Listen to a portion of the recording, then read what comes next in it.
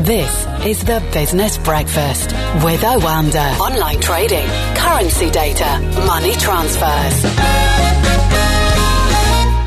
Craig Erlam joins me, Senior Market Analyst at Oanda. Craig, very good morning to you. We'll come on to Sunak and the UK in a moment, but let's just talk about something which really moved the markets last night, and that's the Fed Chairman, Jay Powell. What did you make of what he said? To be honest, his message has been very consistent over time, and that is that more fiscal support is needed.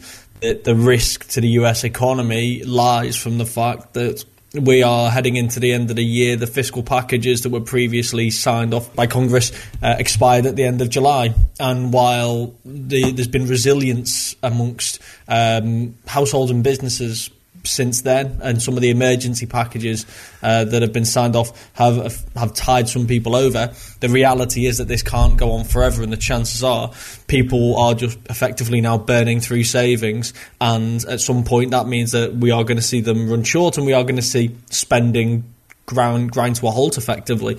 So the call is just for more fiscal stimulus to support this recovery, and we know that we're heading extremely challenging, and in the absence of that, all of a sudden you're left asking the question of how effective has the previous spending been if the economy is just going to be hung out to dry. Now, I do think there is going to be some form of package, but now there seems to be a growing number of people who think that's not going to come until after the election, and then you have to ask the question, how much damage is going to be done in the interim? It is worrying.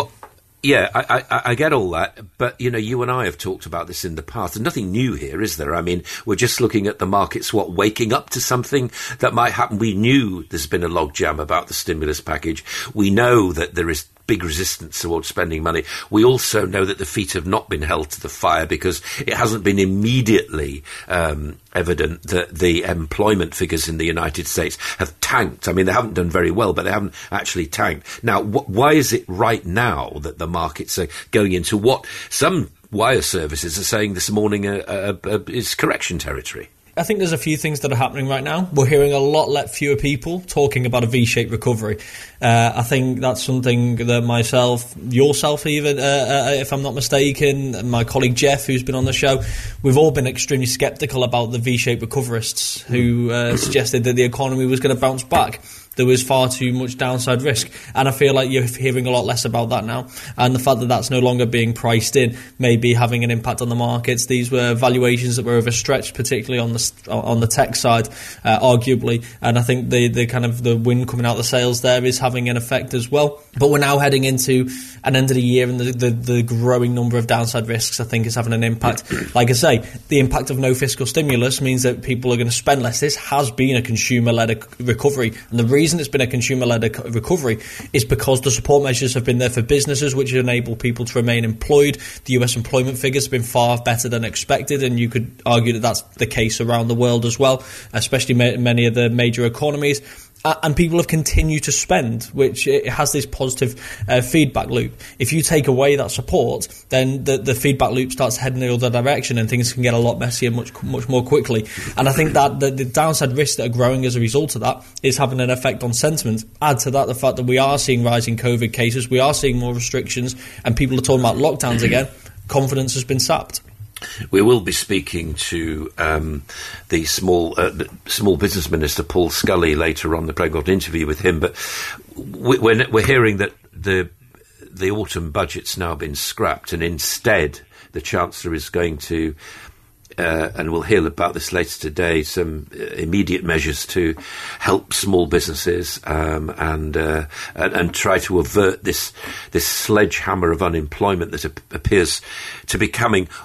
Again, this has to be paid for in the end, doesn't it? But let's just leave that for the moment. What kind of things are you expecting? Because we're looking at targeted furloughs, aren't we, effectively? In a way, it's just an adjustment on the furlough scheme that was announced previously. That's what's being lined up. Something closer, really, to what we see in Europe, where where the government's effectively saying to business, look, if people are going to become unemployed right now, then the chances are that may be something that was going to happen in the longer term anyway. So maybe that's the type of thing we just have to almost allow to happen. But what we want to do is look after the people whose hours are just going to be heavily reduced, and incentivise these companies not to lay off many of these workers, and therefore support them in another way. So if your hours are going to be reduced to 50%, then if we can subsidise the other 2/3 of the other 50% of that salary, and the company can contribute as well, then maybe we can save a large number of people becoming unemployed. And I think this is particularly targeted at things like the services sector, which has been heavily impacted over the course of the last 6 months, where jobs are still viable, but the next 3-4 months is going to be extremely difficult, and especially when you're seeing more restrictions being imposed, there's still a lot of jobs that can be saved. There's plenty of sectors where people are on furlough right now. Jobs are effectively just not savable. You look at things like the airlines, where we've already seen mass layoffs. These are industries that aren't going to recover for 2 to 3 years. So these jobs are only going to survive as long as the furlough schemes have. So I think the government has in mind a little bit more of a more targeted approach, and also the fact that many of these businesses aren't going to be forced to close throughout the next few months, ideally, unless there is more lockdowns, in which case it is going to have to be updated. I think it is just an approach to businesses who are open but are running at reduced capacity. What should investors be feeling right now then, given everything you've just said, and this slight change of tack in people's perception about what's going on? I think that's very difficult at this moment, because you've got two contrasting forces. You've got the reality of the situation, which is that, again, we're in for a challenging few months. We're in for a month of more restrictions. We're in for a few months of rising COVID cases, which is going to have an impact on confidence.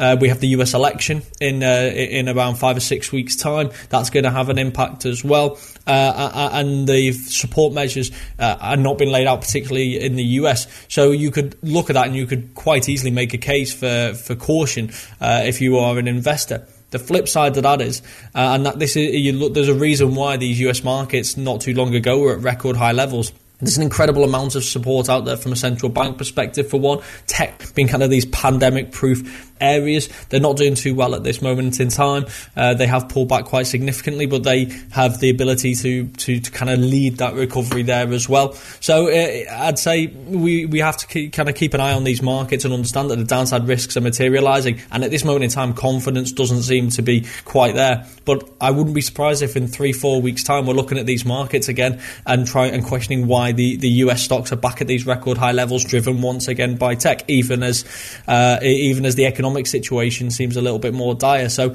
it's always this difficult situation between the reality is one thing, and we've spoken about this for many months now. The markets are telling us something entirely different. Craig Erlam, thank you very much indeed for joining us this morning. Good to talk to you. This is the Business Breakfast on Jazz FM with Oanda. Online trading, currency data, money transfers.